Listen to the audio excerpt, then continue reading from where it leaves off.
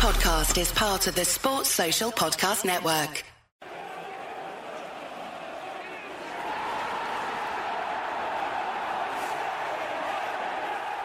Hello and welcome to Stretford Paddock. My name is Joe and this is the Devils Podcast. I'm joined today by Jay, of course, and by Carl Anker, Manchester United reporter for The Athletic. How are you doing, lads? Yeah, I'm good. You doing good? Take two. We did do all this a minute We ago, have done this once already. Forgot to press record. But we forgot to record, and that's part of the process, and we're happy about that. How you doing, Carl? You all right? I'm good. I just moved to Manchester, and it's just feeling my way through everything. Good. It's really fun. Yeah, good to have you. We're going to be looking a little bit about Man United transfers. We're going to be looking at the Messi story. We're going to be looking at this Soccer Saturday sackings, moving ons, and then the reaction and the fallout as a result of that.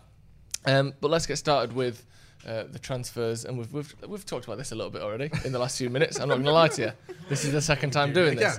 But we're talking a little bit about Benoit Badiashile, and I'm not even going to preface with how I pronounce it anymore because that's just how you say it, and I'm saying it. Okay. So Benoit Badiashile, young centre back for Monaco, I believe, and I'm certain he plays for Monaco. United have reportedly had a £20 million or €25 million bid rejected for him.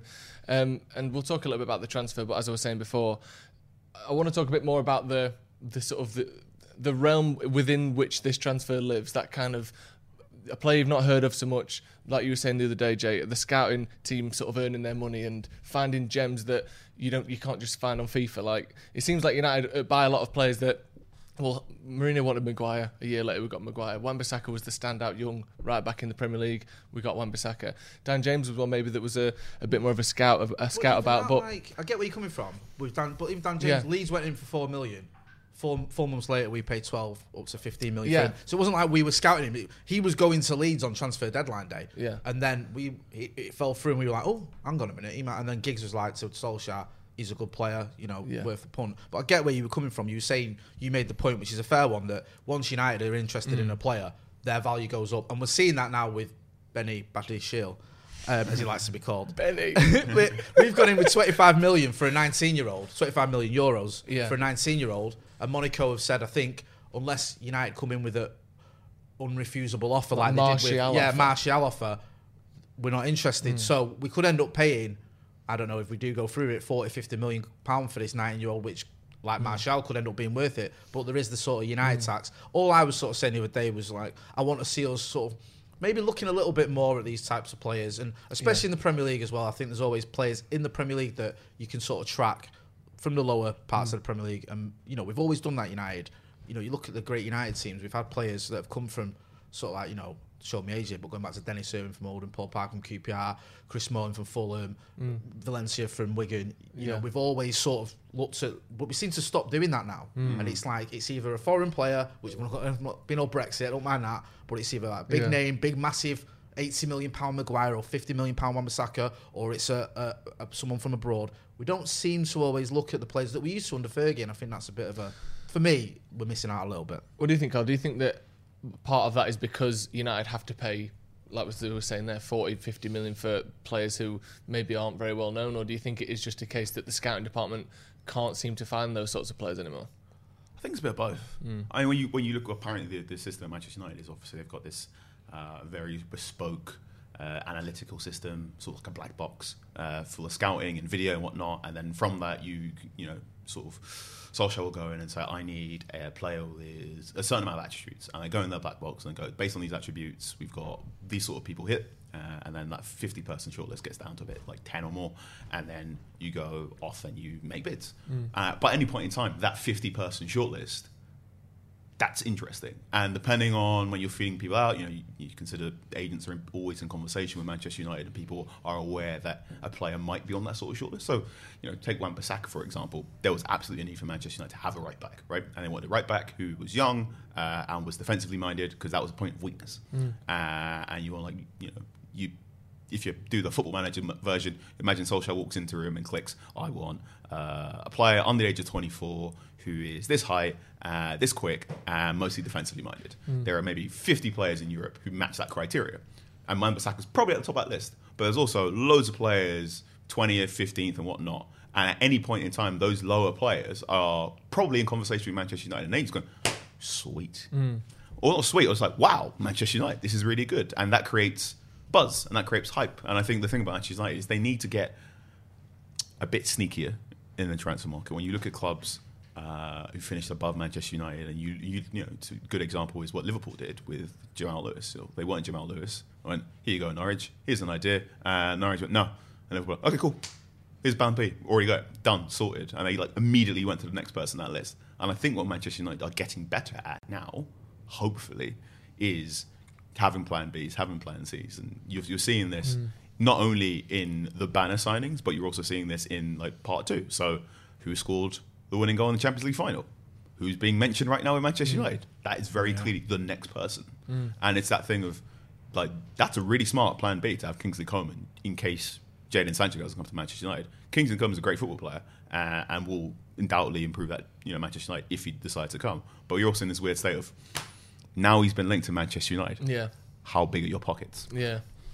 Yeah, it's always going to be a problem, isn't it? And and it, like I said, the whole thing of we've got this list, and it seems as though we do seem to be heading in somewhat of a right direction under Solskjaer, at least, and certainly away from.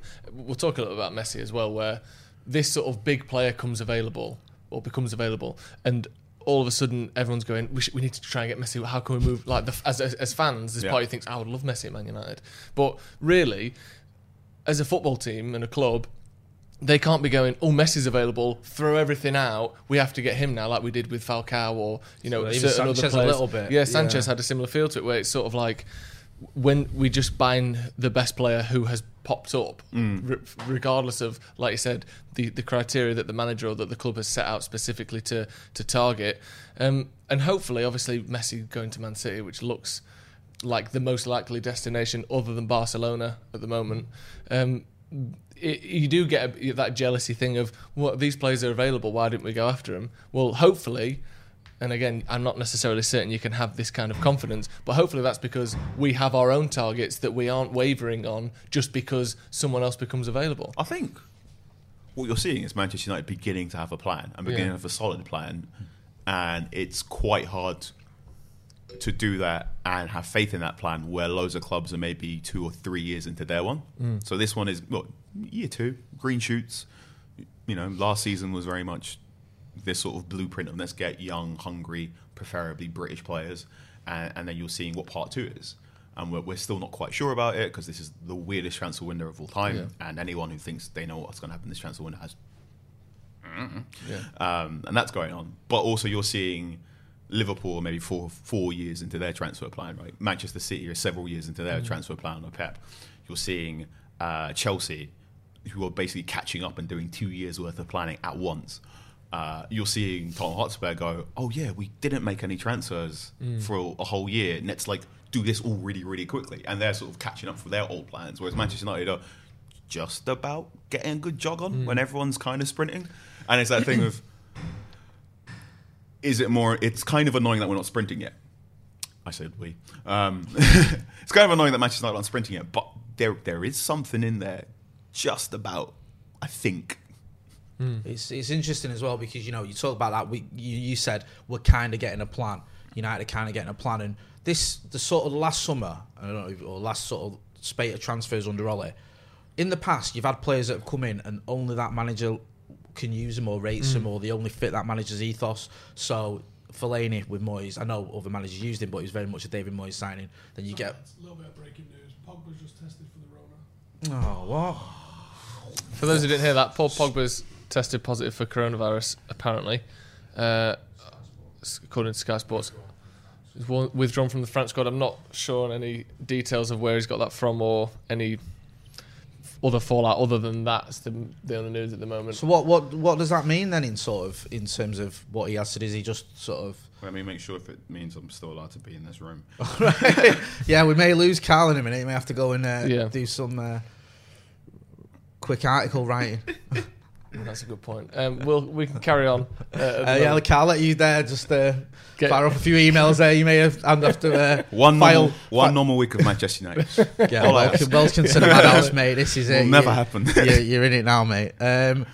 So going back to what we were saying there, it felt like with the signings that Ole made, whereas in the past you felt like certain players were very much for that manager. Lukaku was very much for Jose, Fellaini very much for Moyes.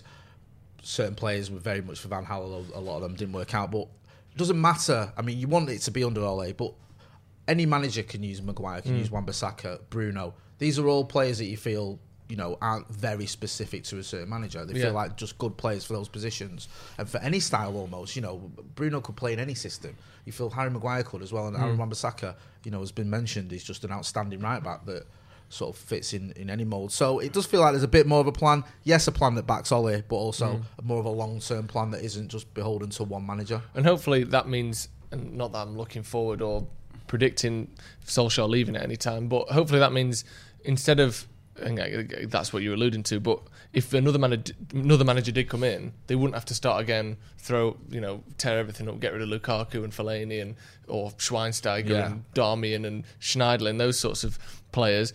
It's a team that, Jose Mourinho went to Tottenham and talked about how great the squad was and the team was and all that kind of thing, and he would say that because he's just started and he's happy to be in the job again. But there was a feeling that kind of club where there's been more of a sort of structure to the way they brought players in, admittedly on a budget, which is Tottenham's way, but you could go there and you could see a manager doing well straight away there. Whereas with United for such a long time, it's very much a Van Gaal team and very much a Mourinho team, and then now, like you said, hopefully there's a feeling that medium to long term, no matter who's in charge, this is a team that can do things. This is the great task of Solskjaer's entire thing, and I think this is why he got the 3-year contract back in the day, was basically, it's not even necessarily...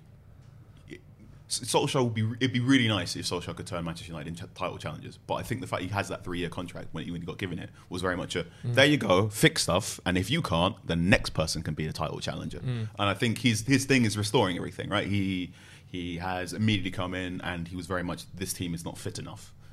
And you saw the difference in impact and how Manchester United became a more pressing side, and you're seeing the younger players come through more, and you're seeing more conversation about under 23 players, and you look at the players that travelled in the part of the Europa League adventure. He took some under 23 players with him. Like Solskjaer's entire thing is, it's not necessarily I'm going to make Manchester United the best team in England anymore, but he's just like, I'm just going to remind everyone what Manchester United is about. And I think you're seeing that in transfers and whatnot, in transfers and how they're playing on the pitch, and just like even the tiny stuff, just like have a decent medical team all again. Why is it always that people leave Man United and found out about mystery illnesses and sprains and gastric problems that they had? People keep leaving. They're like, do you know what? At Man United, I was just eating chips and mayo every day. It turns out I'm allergic to eggs. And you're like, oh, why couldn't we find that out? So it'd be nice to be able to be, instead of, and I don't think we are the epitome of the whole. Each section has their problems and we can all laugh at Man United. I don't think we're not anywhere near the top of that list, but we're higher up on that list than I would like to be, where it's the whole, even just the sort of meme of Maguire, Leicester want 80 million, we want 60, back and forth, 2 months later it's 80. Even stuff like that, I would like for these things to be ironed out so that we can be a sort of an example of the way to do things rather than a sort of a joke of how not to do things. And it does seem as though in certain areas we have lost some of that reputation, and even amongst the media, and you see the way we're spoken about on, and again it's only the small things, but on TV and by pundits and even by ourselves, there's a feeling that certain things at least are going in the right direction now, whereas for a long time it was it's not really fun to watch us play. We've got these players that aren't particularly likeable. It seems as though Woodward and that area of the club don't necessarily have the best expertise in their field, and a couple of those things seem to at least be the mindset of fans and of other people seem to think actually some of these things are going in the right direction for once, which is nice, isn't it? I think going in the right direction, but also you could be getting there quicker. I think that's a big. I think that's the big, when Manchester United fans sigh, I think it's why isn't this happening sooner? Which is a good point. And sort of when you look at transfer businesses, everyone's going, why have no deals been done yet? Or we're going to wait until the 11th hour. Well, you're basically saying, do this quicker. Like a smarter club with more joined up thinking does this quicker. And probably they do. But I think this is maybe for the first summer in a while where you're like, okay, this is okay.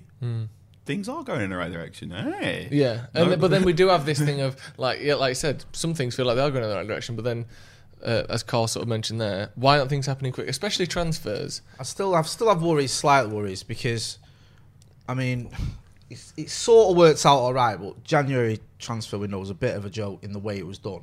Because we dragged our heels with Bruno to the end of January, which we got him and that was the main thing, but even that extra 3 weeks could have made a bit of a difference. And then the Ighalo thing I thought was just farcical. I mean, in the morning it was all about Josh King.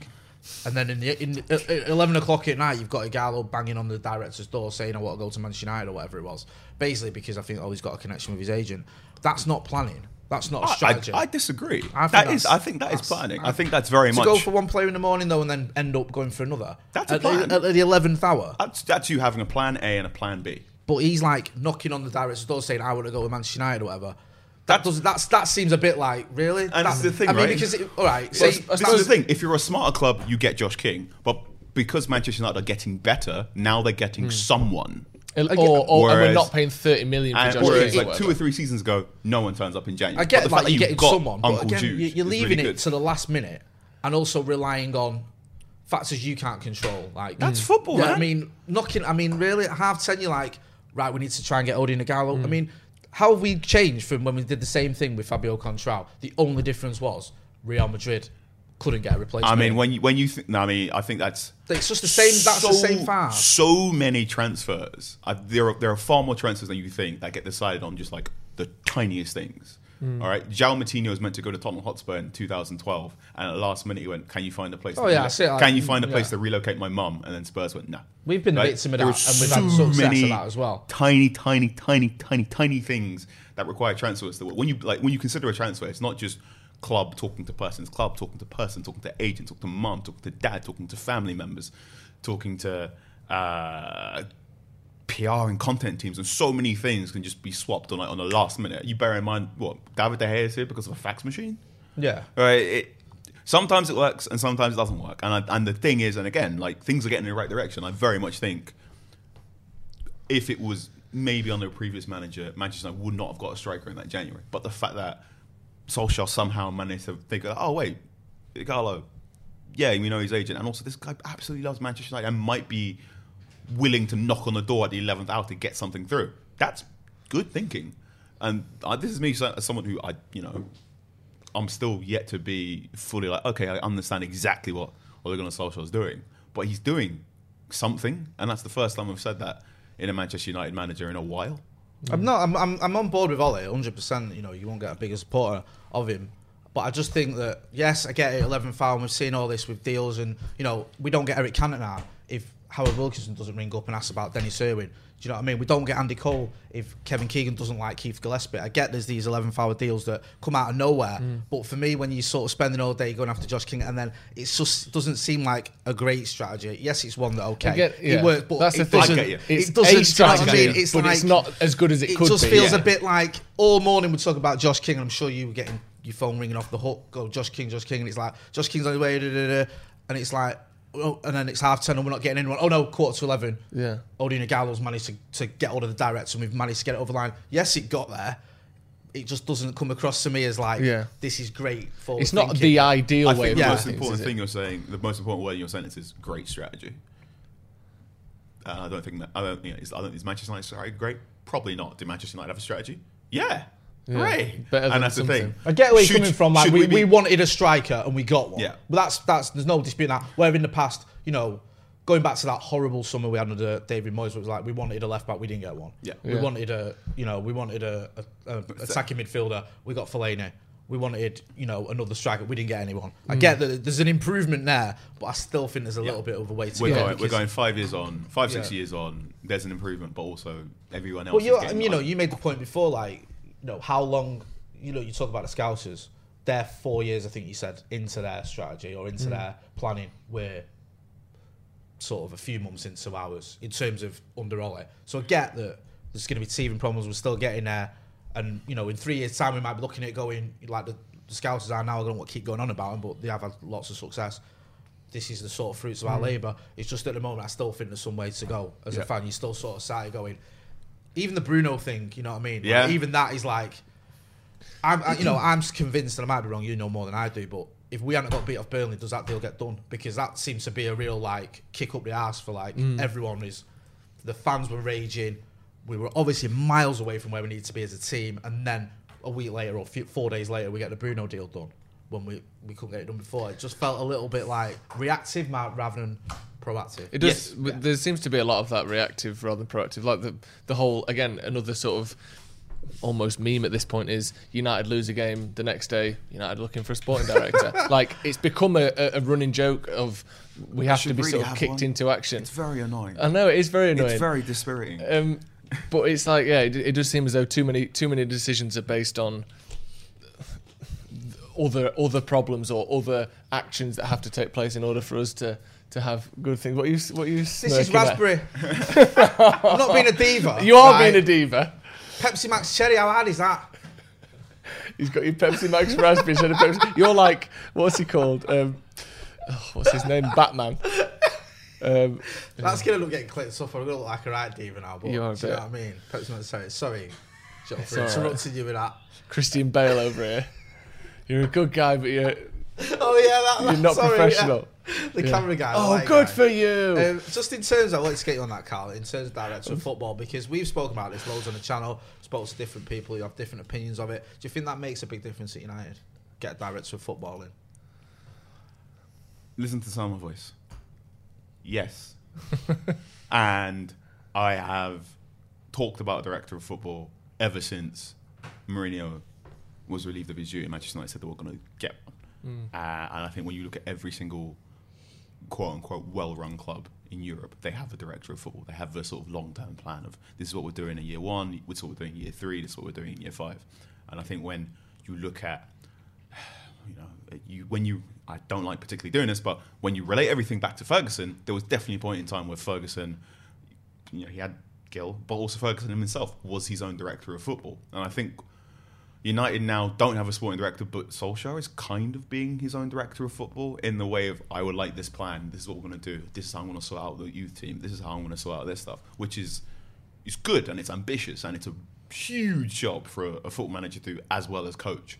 And he seems to be doing a okay job at it, but I would really, really, really like it if Manchester United got a sporting director, because also the longer Manchester United go without having a sporting director, also it's like one of those things in my mind where every single time, like, oh yeah, another month has gone by where Manchester United said they were going to do something and didn't do it. Yeah.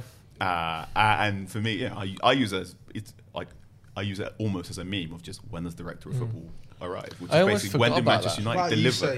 I forgot about that when he got sacked, and they were like, we're going to be looking for a director of football. Manchester United sacked Mourinho and said, we're going to bring in a short-term interim manager, we're going to be looking for a long-term manager, and then we're going to be getting a director of football.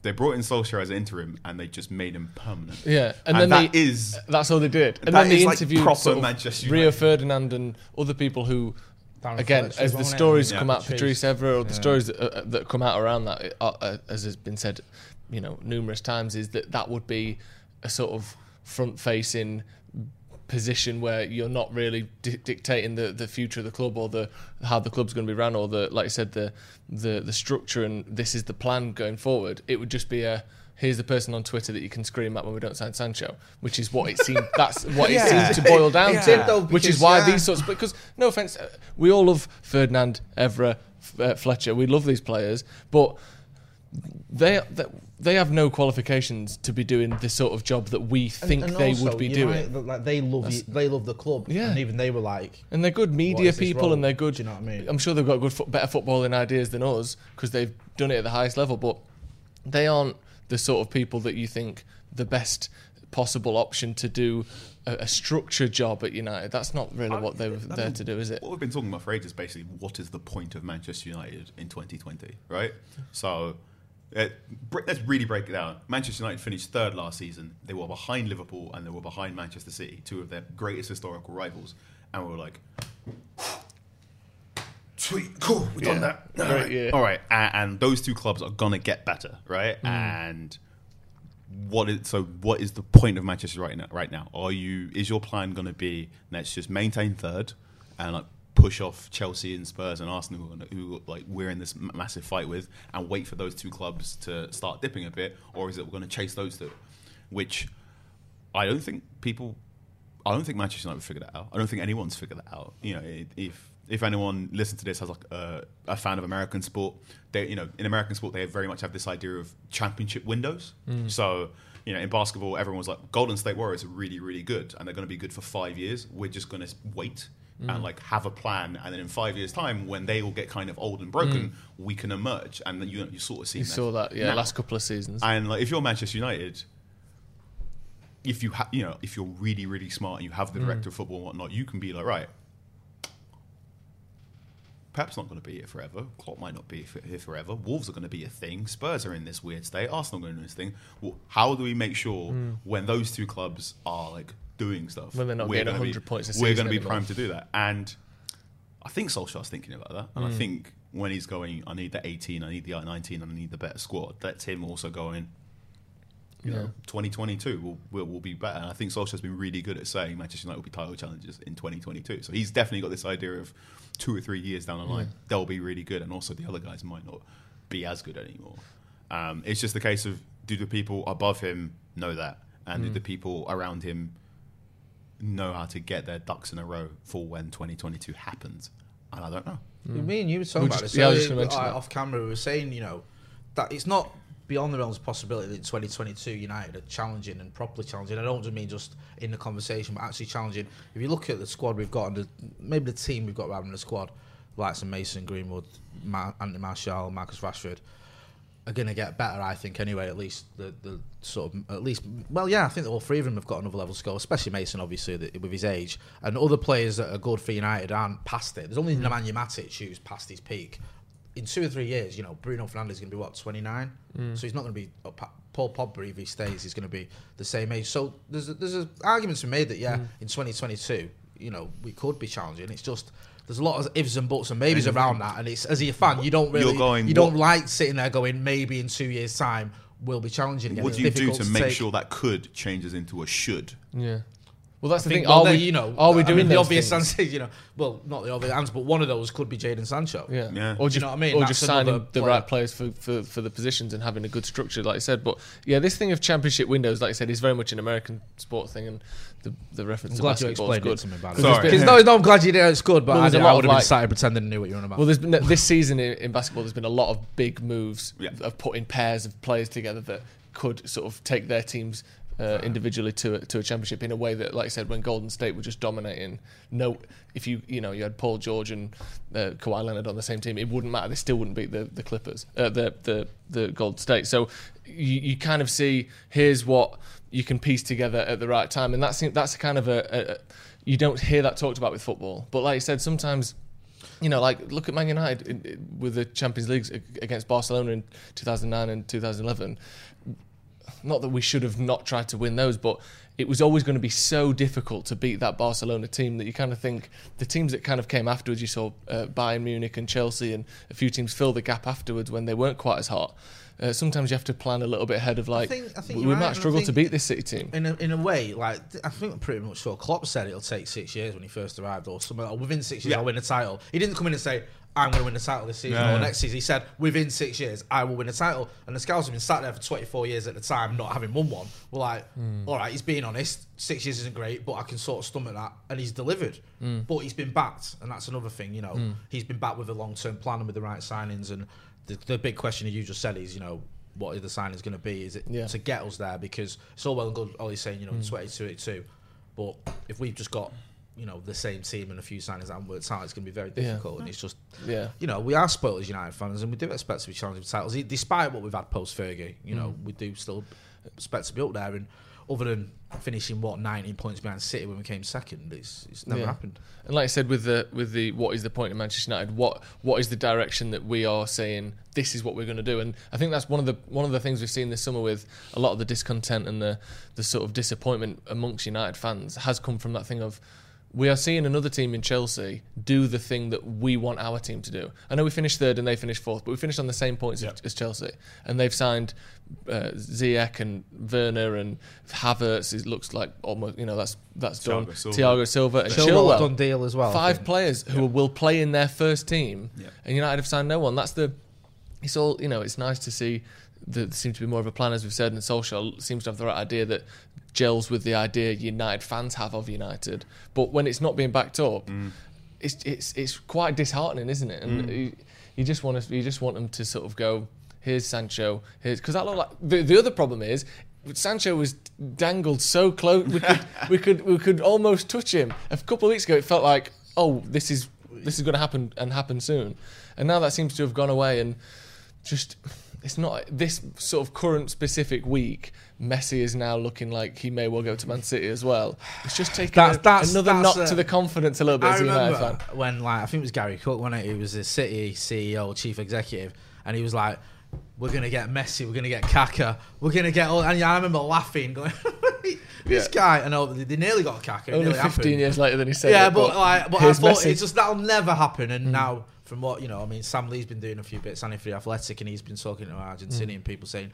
there's a feeling in Argentina that he's open to it. And City are one of the few... City are probably the only club who can actually put together that sort of package. I mean, they're talking about... I mean, I think I'm reading this earlier today that, like, they could offer him a deal at City and then a further deal at the New York team so he can go there for a couple of seasons on mega money and then have an ambassadorial role across the projects or the Imagine organisation. Messi having an ambassadorial role at any club other than Barcelona. That's what I mean. He just stroll around New York, whatever they're called, New York Man Cities. Showing people around Beswick. Yeah, unbelievable. Ridiculous. This is Clayton. Yeah, this is where you can live. But it is mad. But, they have... The sort of, it seems the noises are that they could make this deal happen, and he's up for it. And I'm very disheartened by that because it's going to be very difficult to take. And not Lionel Messi, not necessarily City because I think we should be trying to. I don't want us to spend £1 million a week on Lionel Messi, but the fact that this is the ambition of the clubs around us that we are trying to catch and beat, and our ambition is. We've been rejected by Monaco for a centre-back we've never heard of. Well, guess we'll have to move on then. Or we'll get our pants pulled down and we'll pay 50 million for someone. We seem to be in two different places when it looked a few months ago with Bruno coming in and that sort of turn in form that we were at least alongside the likes of Chelsea and even City in terms of ambition, and now we're not backing that up. It is just disheartening, isn't it? Let's talk a little bit about Soccer Saturday. All right. Let's talk a bit about that because yesterday it was announced that who was it? Matt Letizia, Charlie Nicholas, and Phil Thompson were relieved of their duties on the panel. And it's not in the world of media and football and sport. There is a tendency for presenters to sort of you stick around until you have a scandal. It's kind of often the way things go. And I'm not suggesting they've had those scandals, but I'm saying it did come as somewhat of a surprise that three major parts of this very successful programme were let go or sacked, or I don't think we know the full details of it. But then the reaction to it has been anything from ludicrous to just... racist. Yeah. Anything from ludicrous to racist. I mean, little do you know that me and Carl are actually taking over from their positions. I saw it, it's just like, I saw Phil Thompson put a tweet out and all the reactions like, oh, it'll probably be, some diversity, or it'll be a woman, or it'll be a... Do you know what I mean? I'm like, what? Micah Richards did a tweet and he was getting even the replies to that. Ian Wright obviously did a video as well, because people go, oh, it's woke. I don't think it is woke. I think there's nothing woke about it. It's just, these are three presenters. I thought that programme, to be honest with you, I've not watched it for a few years. I think it got a little bit stale. I don't have a problem with ex-pros. Some people saying, oh, you can't just have ex-pros. You need to have, like stat people or whatever. But I think I do like listening to ex-professionals because they have got insight. Mm-hmm. They know what it's like to be in those changing rooms and listen to those managers, and they can tell you things that, even the most sort of studious football fan won't know. So I like that. But I do feel with those three in particular, there's a reason they got moved on. Phil Thompson's 66, never played in the Premier League, very pro Scouts, very biased. They couldn't even let him commentate on them games anymore. Matt Letizia, he's had a shocking lockdown. We won't go into that. That's a different story. Yeah. But again, Charlie Nicholas, he's a meme for how bad he is at comebacks and stuff like that. He's just, and I think there's better talented people out there, regardless of the race or the gender. There's better talent there is there. And as you said, you often have chosen that they get a little bit of a revamp. And, I think this needed one. Soccer Saturday, you speak to a lot of people about Soccer Saturday, and they all say the same thing, it's tired. It's a tired show. Yes, I like it and the format's great, but it does need a little bit of a revamp. And there's younger players or younger ex-pros coming through who have retired. Micah Richards is a great example. I don't want to make it all about him, but there's players of that age who have only just retired, who are entertaining, who are insightful. Who may have even been managed by some of the managers that are still managing, let alone Micah older Richards than them. Can talk about playing against those players and being managed. You can talk about playing against Frank Lampard and being managed by Pep or whatever. Whereas older people can't. So I think it's just become an argument that's not about what it is. No, it's not. It's not. people have been relieved of their job duties, and we don't know who's going to replace them. And you consider people are spending an afternoon getting very angry about something that hasn't happened. Hasn't even happened. Hasn't happened yet. People are saying, "Oh, it's the war in Roke, and they're probably going to get Micah Richards in." Micah Richards hasn't been announced yet. Like no one's been announced yet. Also, Micah Richards already works for Sky. Like what? And he's an employee of the same company already. No move has been announced yet. There's been nothing like this is the person coming in. It's people inventing something to fit in with a perception of the world that is, to my view, untrue. And then getting angry about that. And it is deeply frustrating for me as a black journalist. And I sit here as, there are not particularly too many black journalists working full-time in football in the United Kingdom right now. And it's this idea of just the moment anyone is moderately successful, it is a point where it's like, oh, you're just there because of woke points, or you're just there for diversity points. Like, no, you worked hard. You worked bloody hard for your job, and sometimes you have to work twice as hard to get something and to prove your point and to be actually. I spend nearly every single day in my job having to have conversations with people and go, no, I'm good at my job, but even though I'm intelligent, and as you get that point where you're doing a job, and you get into a conversation with a football fan, and then you'll be talking back and forth, and you have that little moment where you're like, oh, you think I'm unintelligent, right? Because of my skin color. There's like a part of you deep down that believes I cannot be as smart as you because of this, and to watch that all yesterday afternoon, just people talking very, very loudly about something that hasn't happened yet, and talking about how the only way possible for someone like Alex Scott, for someone like Micah Richards, for someone like Ian Wright to get to the top is because we need to tick boxes. It hasn't happened yet, but that's the only way that's the only way black people are able to progress, is because someone wants to do woke points. Like, no, what are you really trying to say, and what are you really angry at? If you're mad at that, I basically think you should go flush yourself down the toilet. I agree.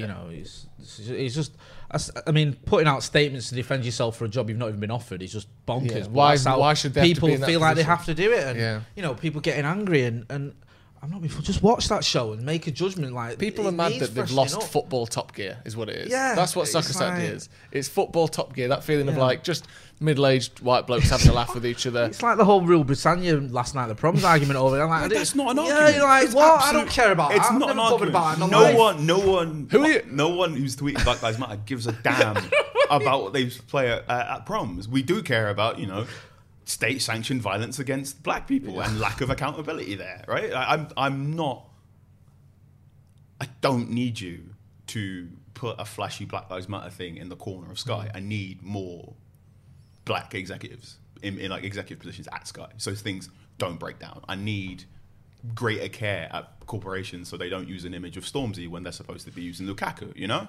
I need people in football to not just refer to every single black player in terms of pace and power, right? Like, these are much bigger issues we should be doing, and I'm sort of getting besides the point. If those people are no longer at Soccer Saturday, that show is going to change, and people don't like change. Wait and see. If it gets better, it gets better. If it doesn't, if it's not for you, you can switch off. You can vote with your wallet, and that's fine. But if you are sat there and you are truly of the opinion that I am not going to watch this television show because they've got someone younger and of a different skin color, and I think that is taking football to a place that is too far or too political, then I would ask you to ask some very serious questions about the way you approach the world, because that's like, you're just making yourself unhappy. And no one's ever willing to admit that it is, I'm racist, so I think this. I think some people are. There are a lot of people. But there are a lot of people. There are a lot of people who would say, "Oh no, I'm not. I just think, why do they have to always like throw it? Why do you have to shove it in our faces?" Yeah, is what I get. And it's this thing of like you said, nothing has been announced. You're creating fictional scenarios that, for some reason, you are mad at. Which I don't know why you're mad at it anyway. But it's just nothing's been announced, and even if it does get announced. It's okay. Yeah, exactly. Yeah, it's okay. I mean, it is good that we are seeing more diversity. It's not a bad thing anyway, if that is the case. I mean, we were talking to Darren Lewis on one of our podcasts the other week and he name checked you actually. Yeah, we were talking about because when I used to be a reporter for years and got a press conference and literally me and the black player at Pulp be the only non-white person in the room in the press conference, and he was talking about how he's experienced that and how it's changing for the better, and it's changing based on talent, not about diversity. You're in your position, as you mentioned, he mentioned you because you're talented and you work hard and you've got there. You've worked hard to get there. It's not about ticking a box. It's about having the people that are good enough for that position, and we live in a diverse society, and that often reflects that. And it's good, It's a positive move if that's the way it goes. If they replace them with 4 talented white men, is everyone going to be up in uproar about that? It's just it's people, like you said, getting angry for the sake of getting angry. And I was amazed because when I saw it, I was sort of celebrating because I don't really like those people as pundits, not because of the race. I just can't stand Phil Thompson. That's obviously different reasons. Not because I'm anti-Scouts, which is you know what I mean. And Charlie Nicholas and Matt Le Tissier, I don't think they bring enough to the table. But yeah, I didn't even think about that. No. I didn't until I tweeted something and I was getting the replies saying, it's going to be woke and diverse, and I thought, really? Is that the first thing you think of? This idea of woke being an insult is amazing. Like, you just want the world to be fairer and more equal. How dare you? Oh, you're a social justice warrior. Yes, I would like to live in a better world where. Yeah, that'd be cool. Yeah, it'd be all right, wouldn't it? If you look at you! You just want more black people in jobs and opportunities. Exactly.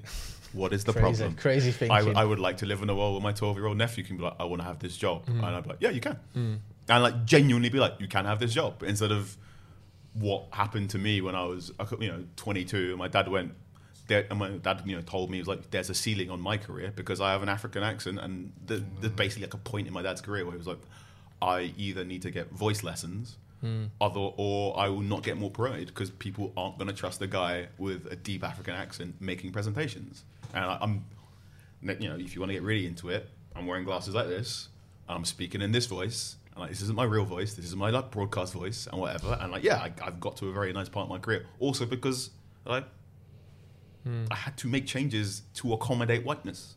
Right? This is an incredibly hard industry to work in, an incredibly hard time to be alive. Like, we're doing this podcast just days after someone in America shot a bunch of black protesters and seemed to be securely taken in by police. And we've just watching I'm talking to you right now as the NBA and MLS has basically have boycotted, gone on strike. There's no point of us doing this right now.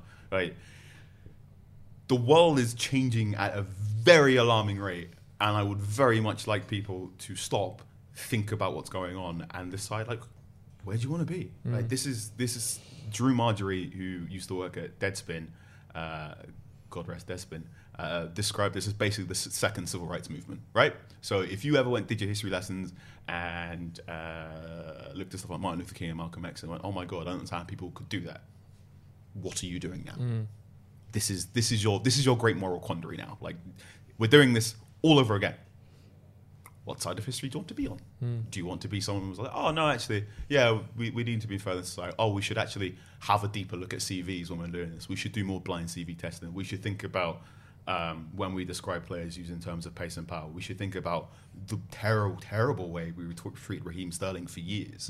Or do you want to be the guy to be like, woke? Think about it. Yeah. 100% could agree more with all that, and it's, hopefully we're moving in the right direction, but you're always going to get people pushing back. And I think the hopefully it's always, like I said, things are moving quickly, but things will never move quickly enough to where everyone just decides, this is the right thing to do. There's always going to be pushback, and there's going to be people dragging their heels, and there's going to be people predicting things that and being annoyed at their own predictions of things based on opinions that are stupid anyway. But hopefully, like I said, things are changing in the right direction. It's really interesting as well, a lot of the things you talk about there. You're talking about the description of black players and pace, power, strength. And I remember Paul Rancaster, who comes on his show a few years ago, he was tweeting about this, and he tweeted a few, and I think it was Gary Lineker who replied to him, and he's like, Gary Lineker, who most people consider sort of on the right side of the arguments, was like, what are you talking about, sort of thing? There's not an issue here. You're making an issue out of nothing.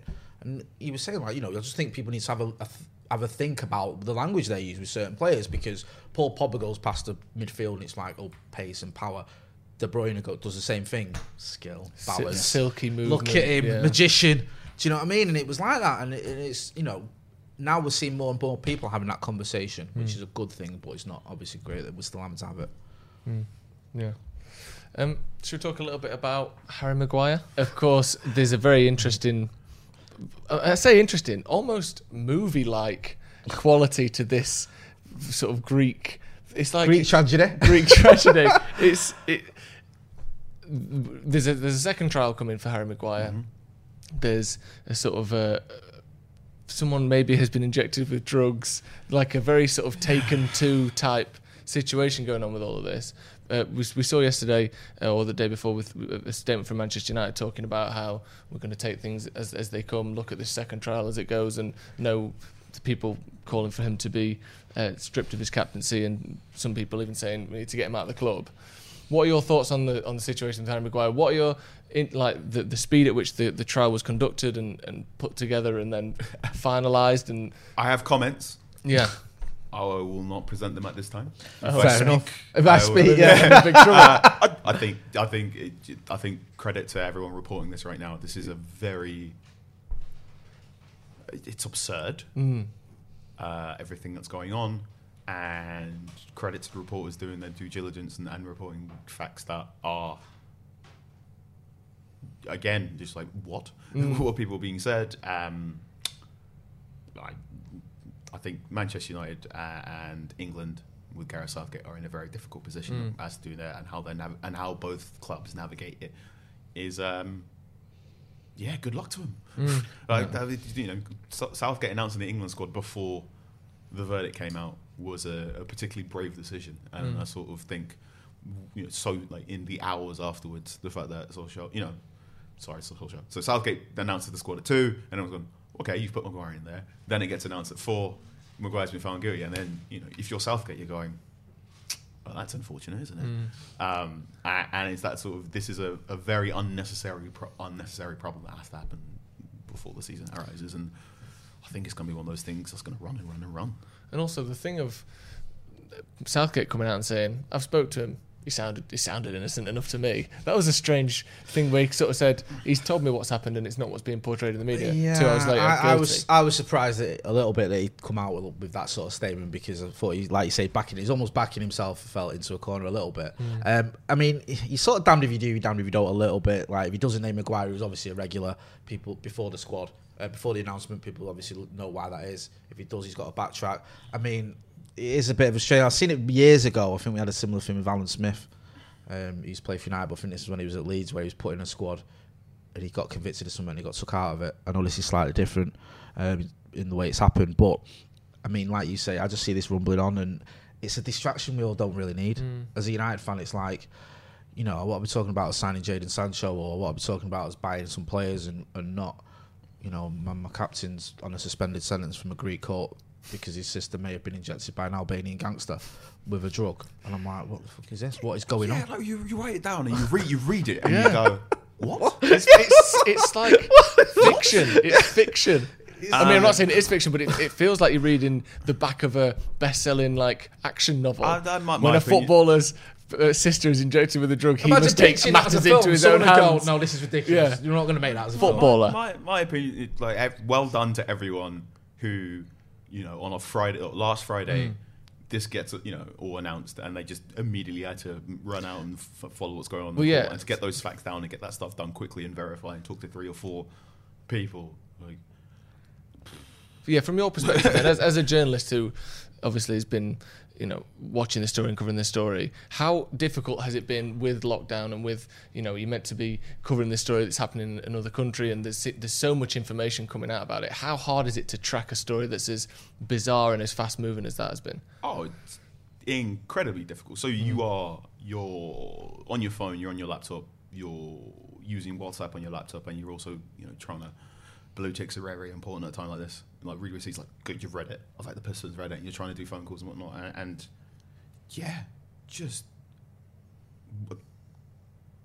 sorry, I moved to Manchester last Monday, right?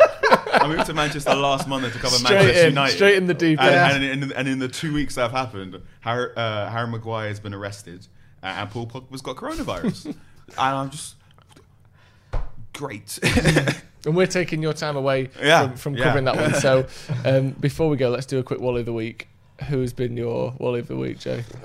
Just anyone who's losing their marbles over some Sky presenters being replaced.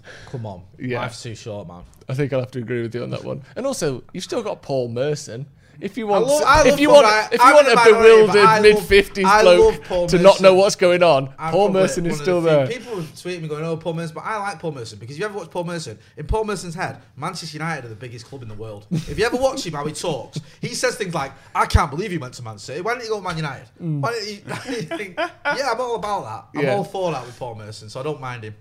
Yeah, I'll agree with that one for Wally of the Week. Have you got Wally of the Week? It's me for moving to Manchester United. Is that the first time anyone's had a self-declared Wally of the Week? Yeah, we've never heard anyone. The closest we had that, I think, it's like Ant Crawler chose his brother, which was pretty funny, but no one's actually said me for moving to Manchester as well. It's not that bad, mate, honestly. No, it's great. You'll love it. We've lived here a long time. You just pick the word, like, I've lived in Manchester 40 years. I've never had a situation where my captain's been arrested in the Greece for his sister being injected, or me, my star player's caught coronavirus. So I think you've just been a bit unfortunate there. Yeah, but hopefully it'll get a lot less dramatic. Hopefully it will. Thank you very much for joining us at home. Thank you very much for joining us, Carl. People can find you at Anchorman616 on Twitter. Where else can people find you? You can find my reading on The Athletic. I believe we still got a code going on. So if you're a new subscriber, at theathletic.com/anchor 40% off, or you can do theathletic.com/Man United Pod for a free 30-day trial.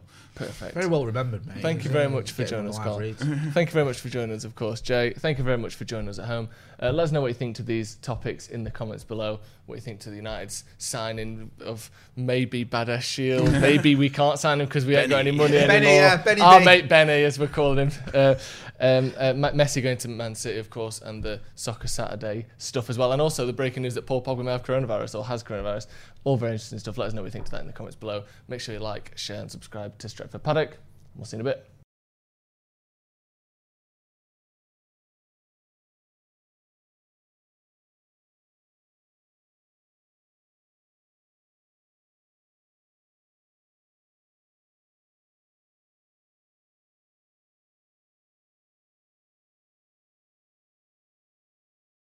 Sports Social Podcast Network.